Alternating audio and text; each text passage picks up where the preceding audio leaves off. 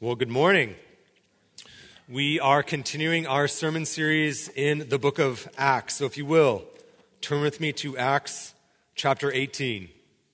If you need a Bible, raise your hand. We're going to be looking at Acts 18, 19, 20, and 21. So I hope you had a big brunch.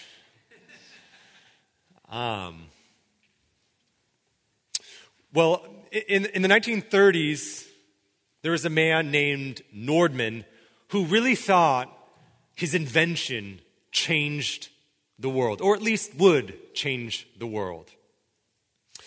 He invented what was then called the Nordman Mark 15 bomb sight. So if you can imagine, especially during about to be World War II, dropping a bomb was not very precise, right? Airplanes go fast. Hitting a particular target was complicated. And so America spent a lot of money so that they could, with precision, take out targets during World War II. Just to kind of put this into perspective, they spent in 1940 dollars, America did, $1.5 billion on this bomb sight. The Manhattan Project that produced the atomic bomb, $3 billion. Right? We spent $1.5 billion to produce a bomb sight because we knew that if we could hit particular, sites, that the war would be over.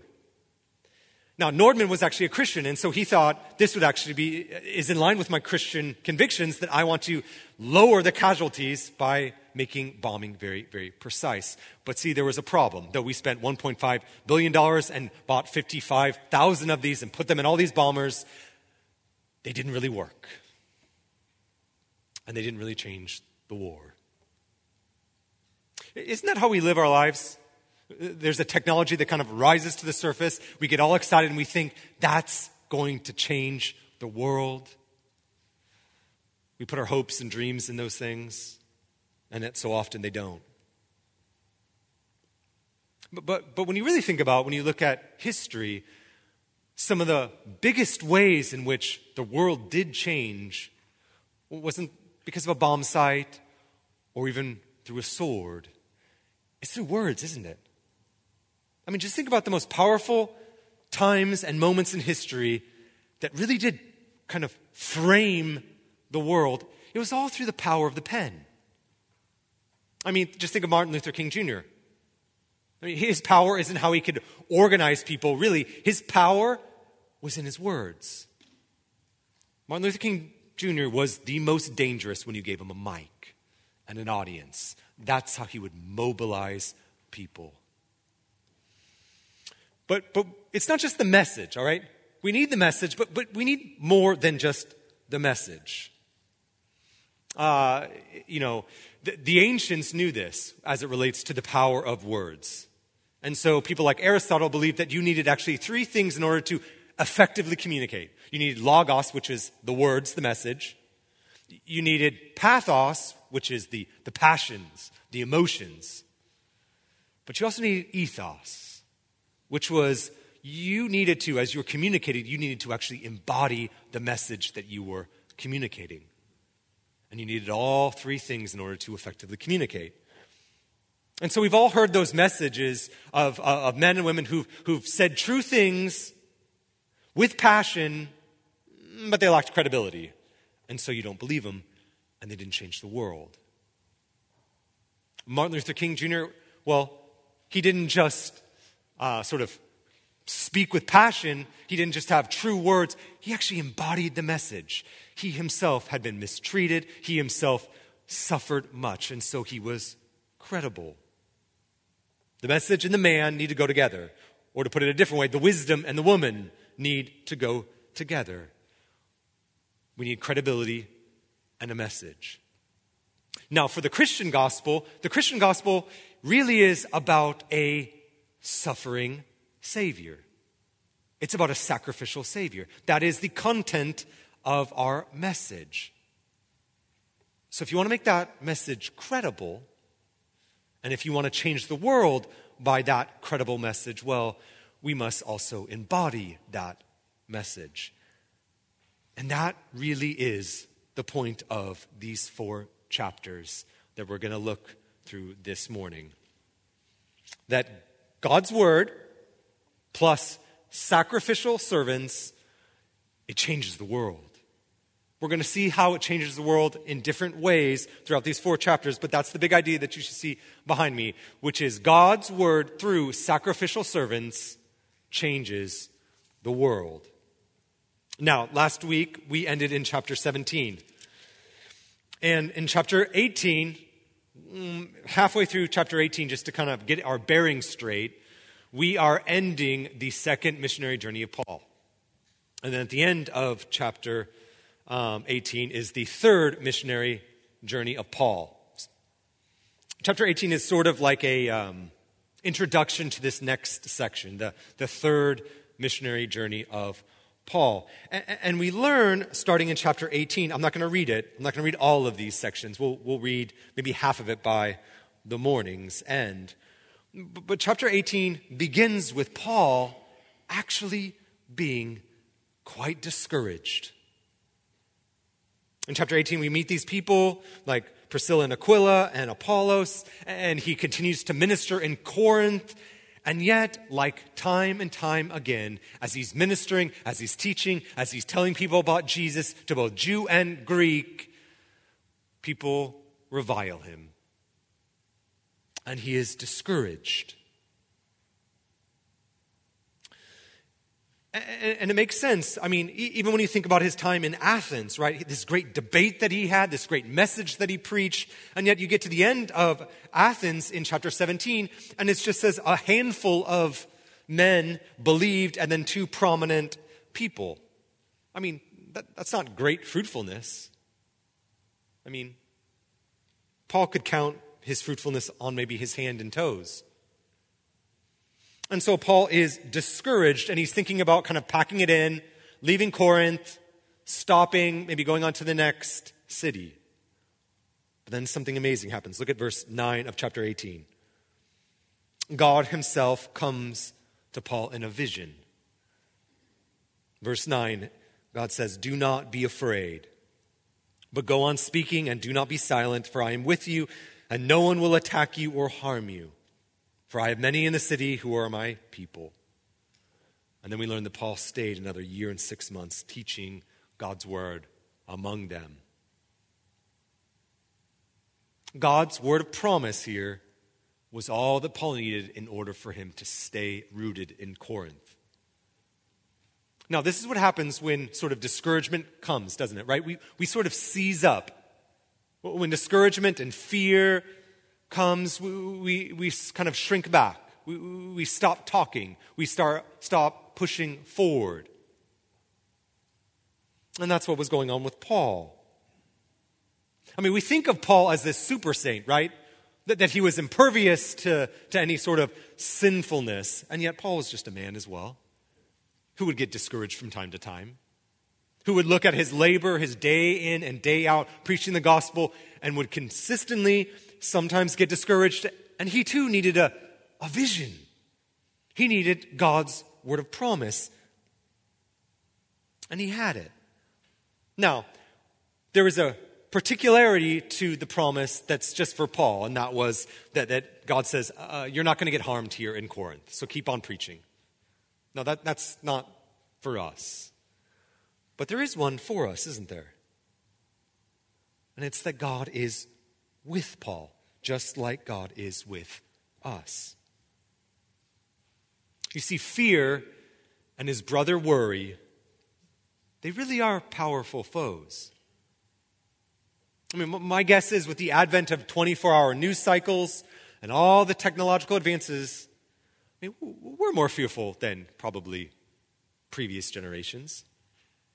And when you think about it, our society is actually incentivized to create more fear within us. Think about how many goods are sold to us to kind of stoke fear. Like, you better buy this good because if you don't, this bad thing could happen. I mean, our society incentivizes fear in order for them to sell us goods. And yet, there's a theological promise here, a promise of presence that can be so helpful even for the most timid among us, even the most fearful among us, even the most worried and anxious. It's the promise that God is with us no matter what. Now, you might not feel God's presence, but here's the thing about feelings. Your feelings, as it relates to God's word, as it relates to God's promises, your feelings are irrelevant. Your feelings do not disqualify God's promise. And that's what happened with Paul. Paul is discouraged. God speaks, says, I'm with you, keep teaching, keep going. God's like acting like a coach. And Paul's emotions begin to change. Isn't that amazing? God's word can even affect our emotions. Well, Paul eventually makes his way to Antioch. And then Paul and company leave on their third missionary journey at the end of chapter 18, which is basically the exact same kind of route as the second missionary journey. It's about 300 miles, a little over 3 years. But notice that Paul spends the bulk of his time in one city alone. It's the city of Ephesus. That's where we're going to pick it up. So go with me to Acts chapter 19. We'll start in verse 1. And it happened that while Apollos was at Corinth, Paul passed through the island country and came to Ephesus. There he found some disciples, and he said to them, "Did you receive the Holy Spirit when you believed?"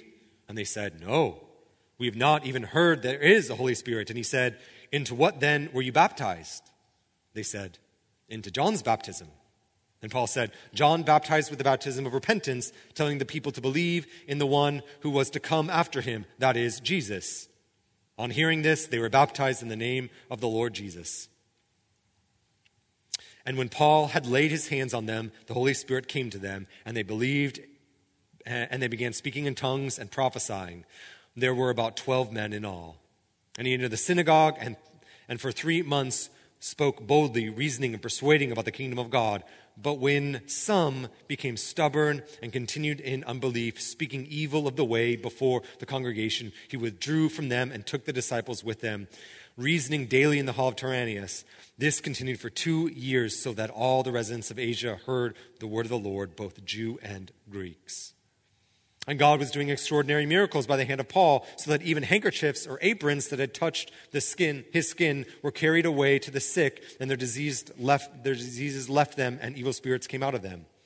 Then some of the itinerant Jewish exorcists undertook to evoke the name of the Lord over those who had evil spirits, saying, "I adjure you by Jesus whom Paul proclaims."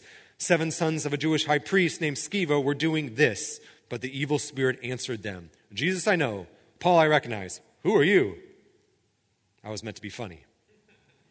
And the man in whom was the evil spirit leapt on them, mastered all of them, and overpowered them, so that they fled out of the house naked and wounded. And this became known to all the residents of Ephesus, both Jew and Greeks. And fear fell upon them, and in the name of the Lord Jesus was extolled.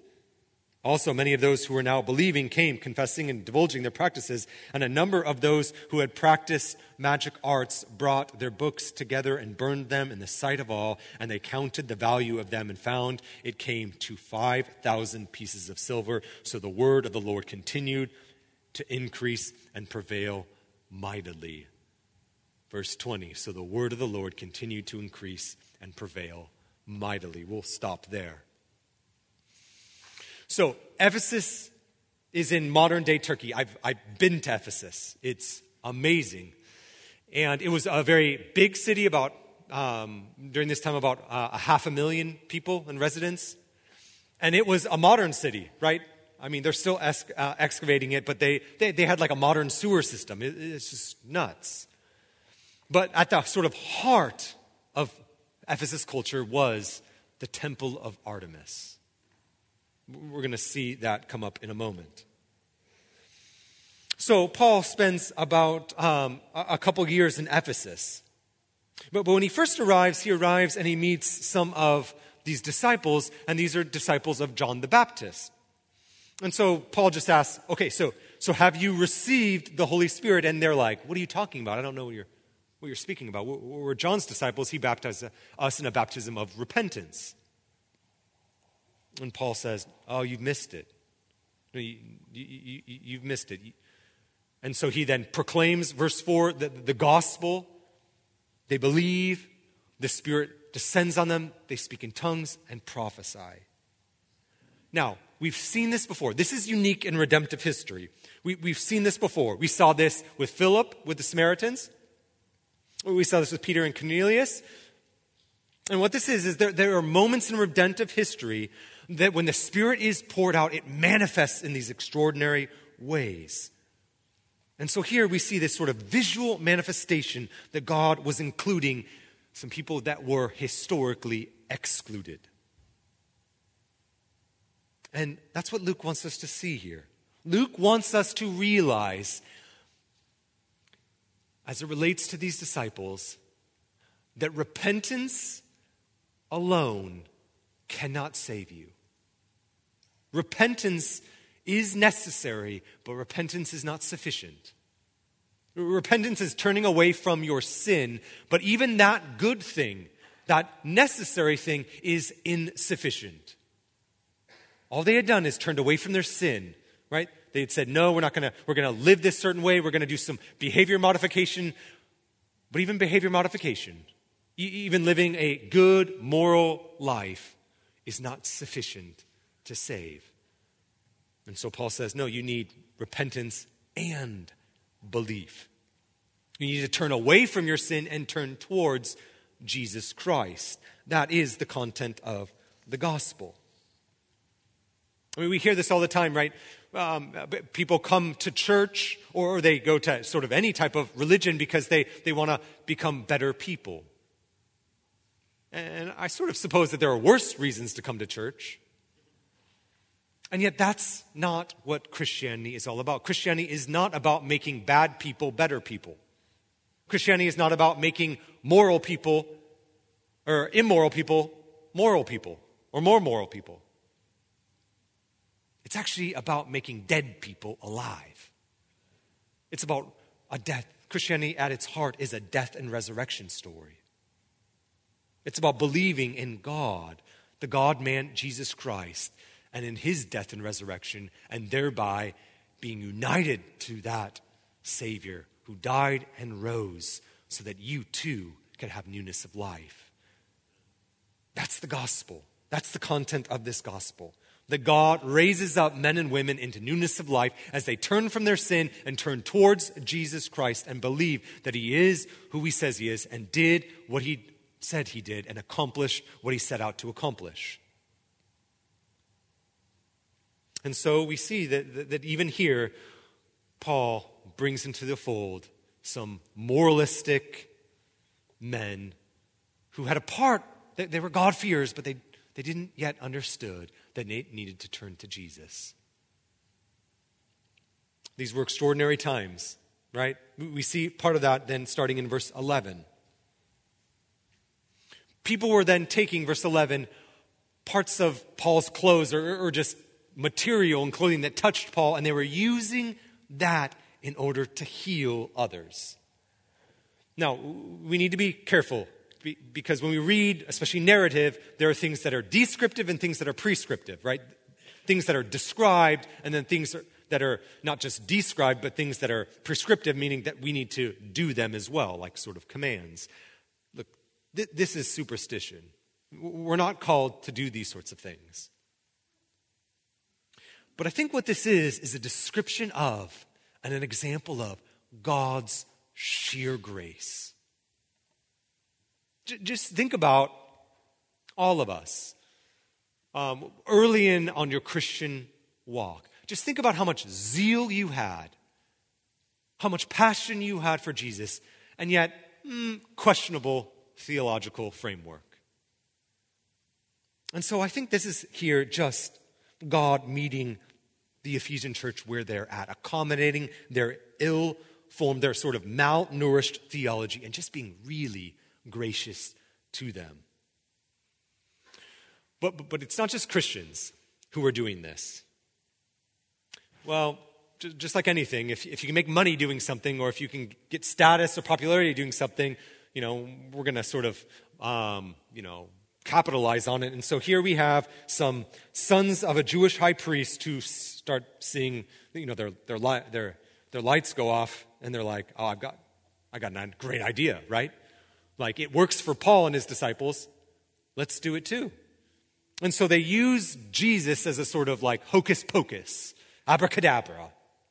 And they start trying to exorcise demons. And yet we see there in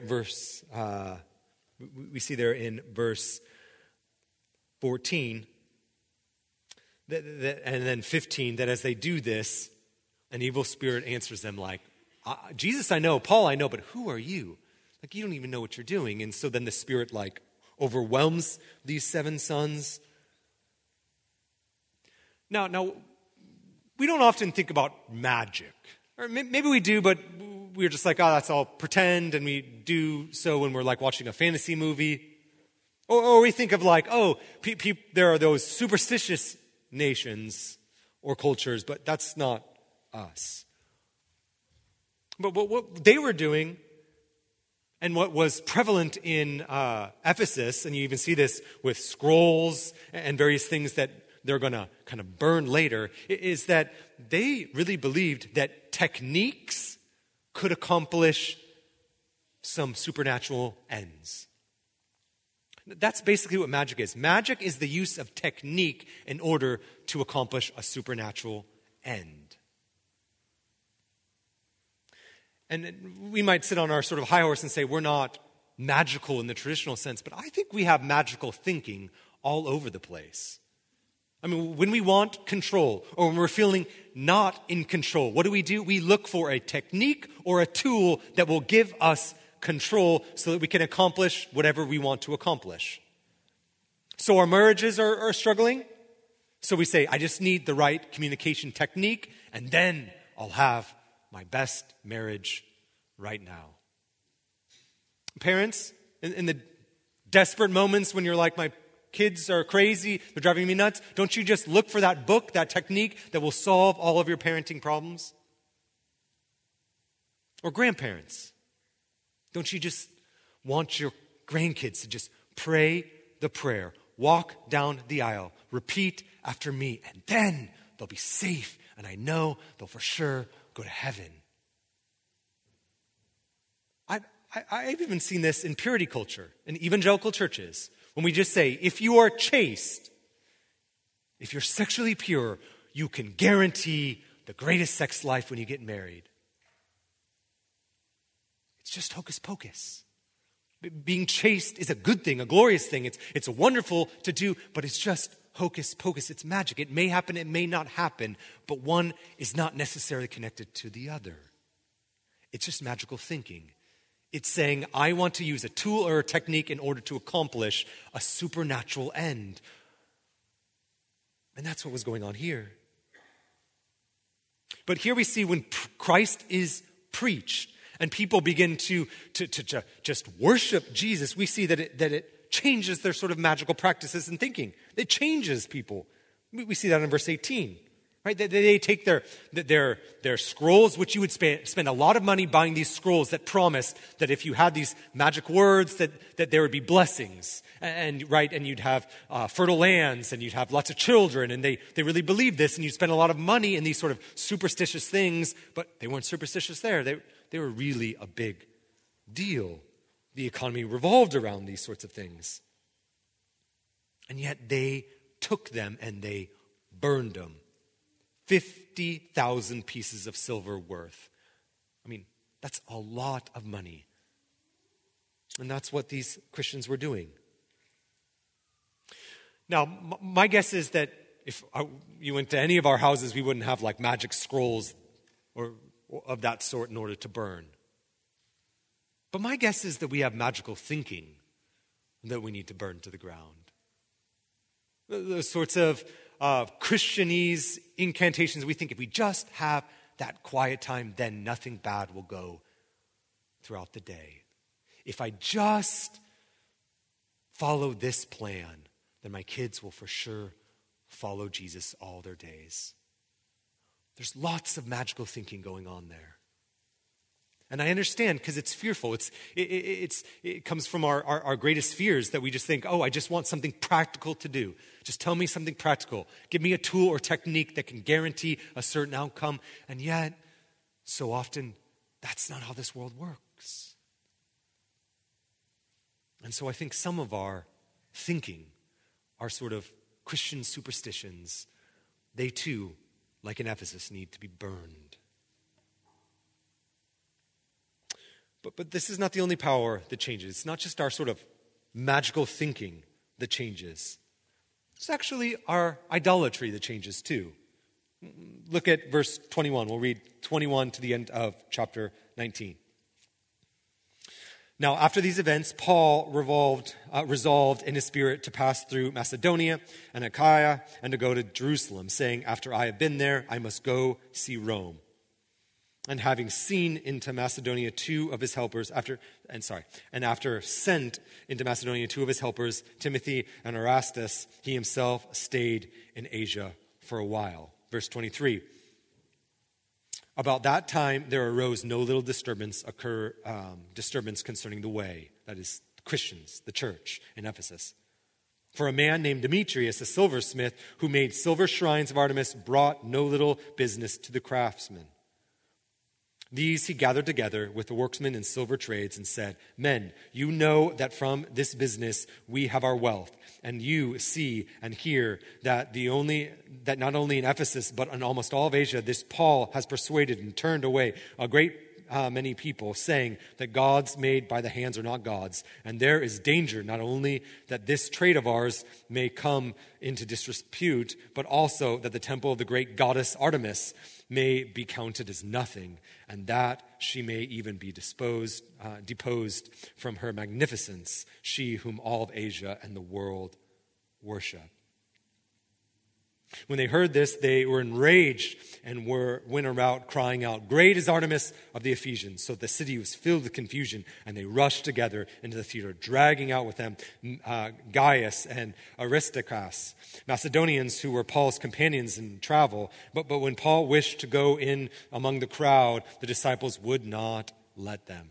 And even some of the Asiarchs who were friends of this sent him and were urging him not to venture into the theater. Now some cried out things, some another, for the assembly was in confusion. Most of them did not know what they had come together to do. Some of the crowd prompted Alexander, who was a Jew, to be put forward, and Alexander, motioning with his hands, warned to make a defense to the crowd. But when they recognized that he was a Jew, for among 2 hours they cried out with one voice, great is Artemis of the Ephesians. We'll stop there. Well, it gets sort of dicey in Ephesus. At the center, like I said earlier, of Ephesus culture was this temple. It was one of the 7 wonders of the world. And it was a temple in worship of the goddess Artemis, the goddess of the hunt. And the local economy, when you think about it, it revolved around this selling of idols. And so you had this man named Demetrius. Well, he begins to realize that his bottom line, he's not making as much money as he used to. People are not buying all these little trinkets as they're making their pilgrimage, or as their trinket fell apart and so they needed a new one. They're not buying these little Artemis statues anymore. And so and then he gets all his friends together because he's like, hey, this is going to affect all of us, right? And so he gets them all together and he gets the sort of trade guild together and says, do you realize what this means? This message that Paul is preaching, it's not just, that there's another God. No. This is an attack on our livelihood. This is an attack on the Ephesian culture and economy. This is an attack on our money. And so they sort of whip up a riot, a crowd. They all surround him and they're like, screaming out as sort of mobs do, the same thing over and over again, right? Great is Artemis of the Ephesians. I mean, we've talked about idolatry in this church relatively consistently. I mean, idolatry is basically taking any good thing and making it an ultimate thing. It could be anything. Here in Ephesus, it was the goddess Artemis. But it can be any good thing. And you make it an ultimate thing and it becomes an idol. But one thing you might not realize is that idols and money are always connected. Idols and money always go together. Whatever your idol is, that idol in your life will demand payment. So for instance, if your idol is beauty that promises status, I mean, that's expensive, right? Clothing, personal trainer, Botox. You just go on, right? Specialty foods that arrive at your doorstep. So you just eat the exact right, nutritional, all organic, vegan, kale, paleo diet, whatever. It's expensive. Or what about the idol of success? Well, you need a fancy college degree, then you need a fancy MBA, then you need to network with all the right people, you need to spend money in order to make money, right? You need a big home, all the trinkets and all the toys, and once you do that, then you'll have status, and then you'll be able to be happy. It's exhausting, and it costs you. Take any idol that's worshipped in our culture, and there is a financial cost attached to it. And that's what's going on in Ephesus. And not only that, we don't often think about this, but when it comes to idolatry, it's not just that, we have these idols and that there's a financial attachment to them, but every idol has a temple. We just don't call them temples. I mean, what is a mall? Other than a temple, possibly, for beauty. I mean, what is Seahawks Stadium other than a temple for entertainment and pleasure of sports? I mean, just think about Apple, all right? iPhone, idol, just saying. Right? Just think about, if you've ever been to the Apple store, does not it look like a temple?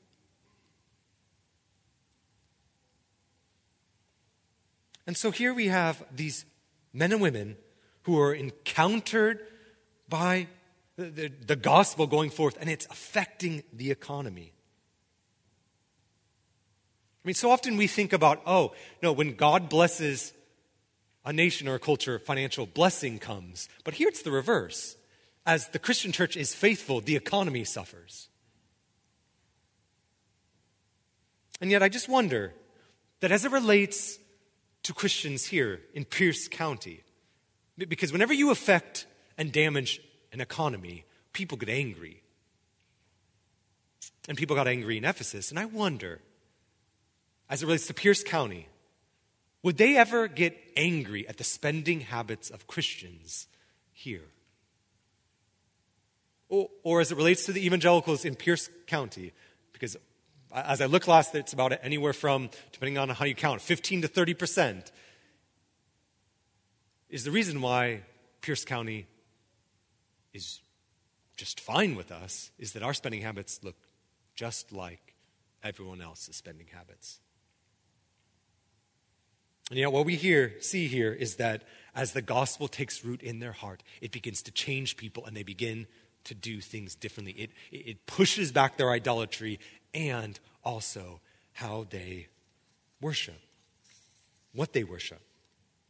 So if you want the quickest way, as Randy Alcorn tells us in his book on money, the quickest way to know your idols is just look at your checkbook, right?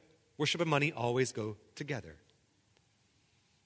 And yet, we know this, that as Christians think through various things, as they think through engaging financially in various aspects of life, we know that we have the potential to cause real damage. I think that's why the broader culture always knows that the Christian church is dangerous, because we so often swim culturally and economically upstream. But this is the power of the gospel to change, right? God's word goes out through sacrificial servants and it begins changing hearts and minds, and it also begins to change people and their spending habits, people and how they are worshiping. Because all idolatry is, you want to know how you fight idolatry? It's simply this.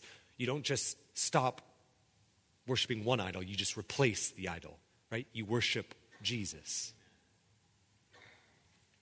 Well, just as quickly as, Paul's in Ephesus, He's gone, right? That's what happens in chapter 20.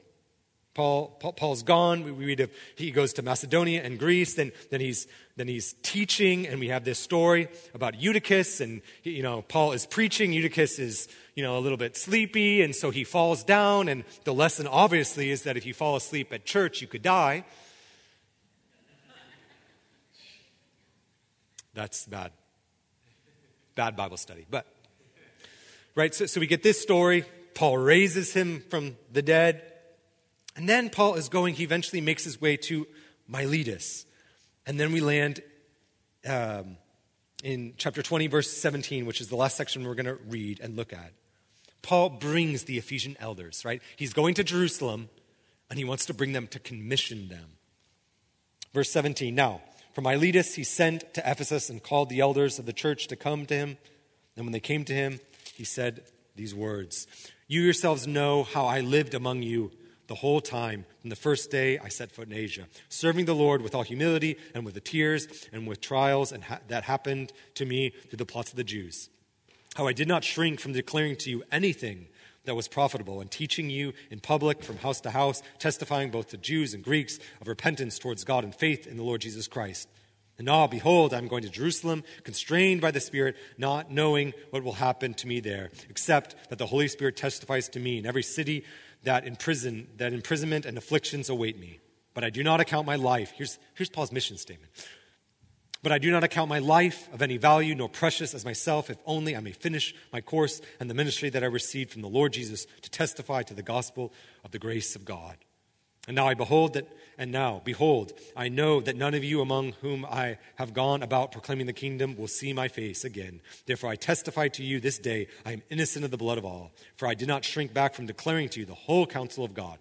Pay careful attention to yourself and to all the flock in which the Holy Spirit has made you overseers to care for the church of God, which he ordained with his own blood. I know that after my departure, fierce wolves will come in among you, not sparing the flock. And from among yourselves will arise men speaking twisted things to draw away the disciples among them. Therefore be alert, remembering that for 3 years I did not cease night and day to admonish everyone with tears. And now I commend you to God and to the word of his grace, which is able to build you up, give you an inheritance among all those who are sanctified. I covet no one's silver or gold or apparel. You yourselves know that these hands ministered to my necessities and to those who were with me.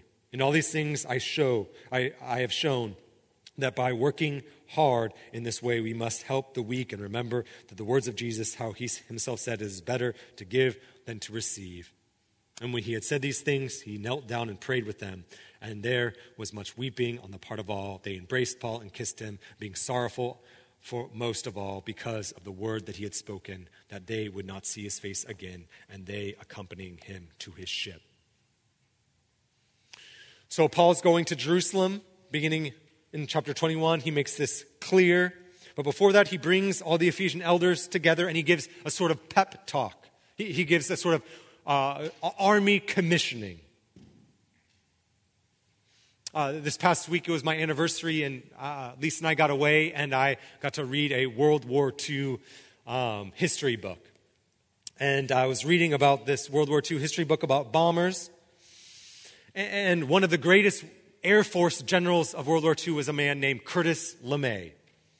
And they were about to go on this bombing campaign over Germany, and he brought all of the kind of pilots together, all those who were going to go on the plane, and he said, he was giving a pep talk, and he saw that one particular man was just terrified. And he looked him straight in the face and said, "Son, you're probably going to die tonight. The quicker you come to grips with that, the better." And then he just moved on. All right, Paul's better at giving a pep talk than Curtis LeMay. But that's what Paul does, right? He gives this amazing pep talk to the elders in verses 18 through 27. And he explains just his commitment to the church. He explains that his conscience is clear, that he taught them day and night, that he kept pointing them to the gospel of Jesus Christ. You just sense Paul's love for this church, his love for the elders there in Ephesus. And as I read this, church, this is in some ways a job description of what you should be looking for in elders. This is what you should be looking for in elders. This is the standard of eldership. An elder is someone who does not shrink back from continually preaching the gospel, teaching the gospel, singing the gospel with you all. An elder is someone who weeps with you, who prays for you, who walks with you. An elder, as we see here, is someone who actually does not shrink back from saying hard things to you. I think in many ways this is the very reason why we don't like membership, or it's kind of scary, because we know it's like sort of like parenting, right? Right? A good parent is someone who speaks truth to their kids, and yet why do kids not like parents sometimes? Because parents speak truth to their kids, right? Same thing goes for the church. And then an elder should be someone who is not so terrified by the fear of man that they don't say hard things. As Paul said multiple times, I continually admonished, which is another word for I disciplined. I pointed out sin, and I pointed them again to the gospel of grace time and time again. I built them up in grace. That's what we should be looking for. Elders who walk with you and pray for you and point you again and again to your need of the gospel of Jesus Christ. Which doesn't mean that elders are sinless. Just ask my wife. Ask my kids. No. But it does mean that elders are men who have a faith that's contagious, a faith that you want, a faith that you want to emulate. They have a prayer life that you know that they're praying for you and rooting for you. You want to learn from them. And we all need this. You see, it's not just that there are elders who are shepherds, but all Christians, even elders, are sheep too. I mean, I don't know how many times as we're at elders' meetings and I'm sharing my life where elders begin to shepherd me. We all need to be shepherded. And that's the point here. That's the point and purpose of membership. Right? It's not just that we're reconciled to God and then reconciled to each other, but then God ordains such a church that he would then give to the church and raise up men to faithfully shepherd for our spiritual good. And notice that Paul, as he calls this church together, he wants, as he's leaving, I mean, Asia is falling apart, right? Persecution's on the rise, the economy is sort of falling apart. I mean, there's a lot that Paul could say, and what does he say? He just says, hey guys, be faithful. He says, hey elders, watch out, be on guard. And he doesn't say, okay, be on guard. Did you notice this? He says, be on guard for wolves, be on guard for people teaching twisted things. He didn't say, look out for all of the bad in the culture. Paul's primary concern is for the drama and for the conflict that can happen from within. The biggest and most terrifying and the most damaging things that can happen to a church is not the things that happen outside of the gates of the church. It's actually the things that happen inside of the church. Just read Paul's letters. Read Paul's letter to the Corinthians. It's the conflict within the church that was most devastating to the faithfulness and health of the local church.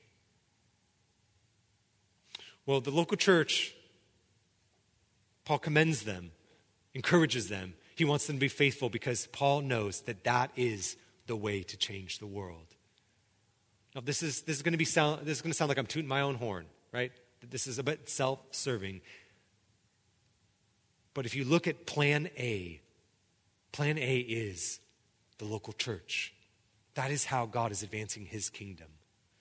But by declaring and witnessing to the gospel of Jesus Christ, raising up men and women, gathering them together because they're not just reconciled to God, but then reconciled together, and then planting them in localities that they may make disciples and live on mission together in every place that they go. That is the plan. That is how God is advancing the kingdom. That is how God is changing the world. Which sometimes doesn't look like much. But it is the most beautiful sight ever. I'm just going to leave because I think it's one of the most beautiful, heart-wrenching verses in the book of Acts. And that is when Paul leaves Ephesus. These brothers in gospel ministry who left. Right? It's hard to say goodbye to people as they go on mission, as they go overseas. It's hard because our hearts are not just intertwined in worship of Jesus. They're intertwined in our togetherness in the gospel. And so we see here that God's changing people. Verse 36, let me read these words again and we'll pray. And when he had said these things, he knelt down and prayed with them.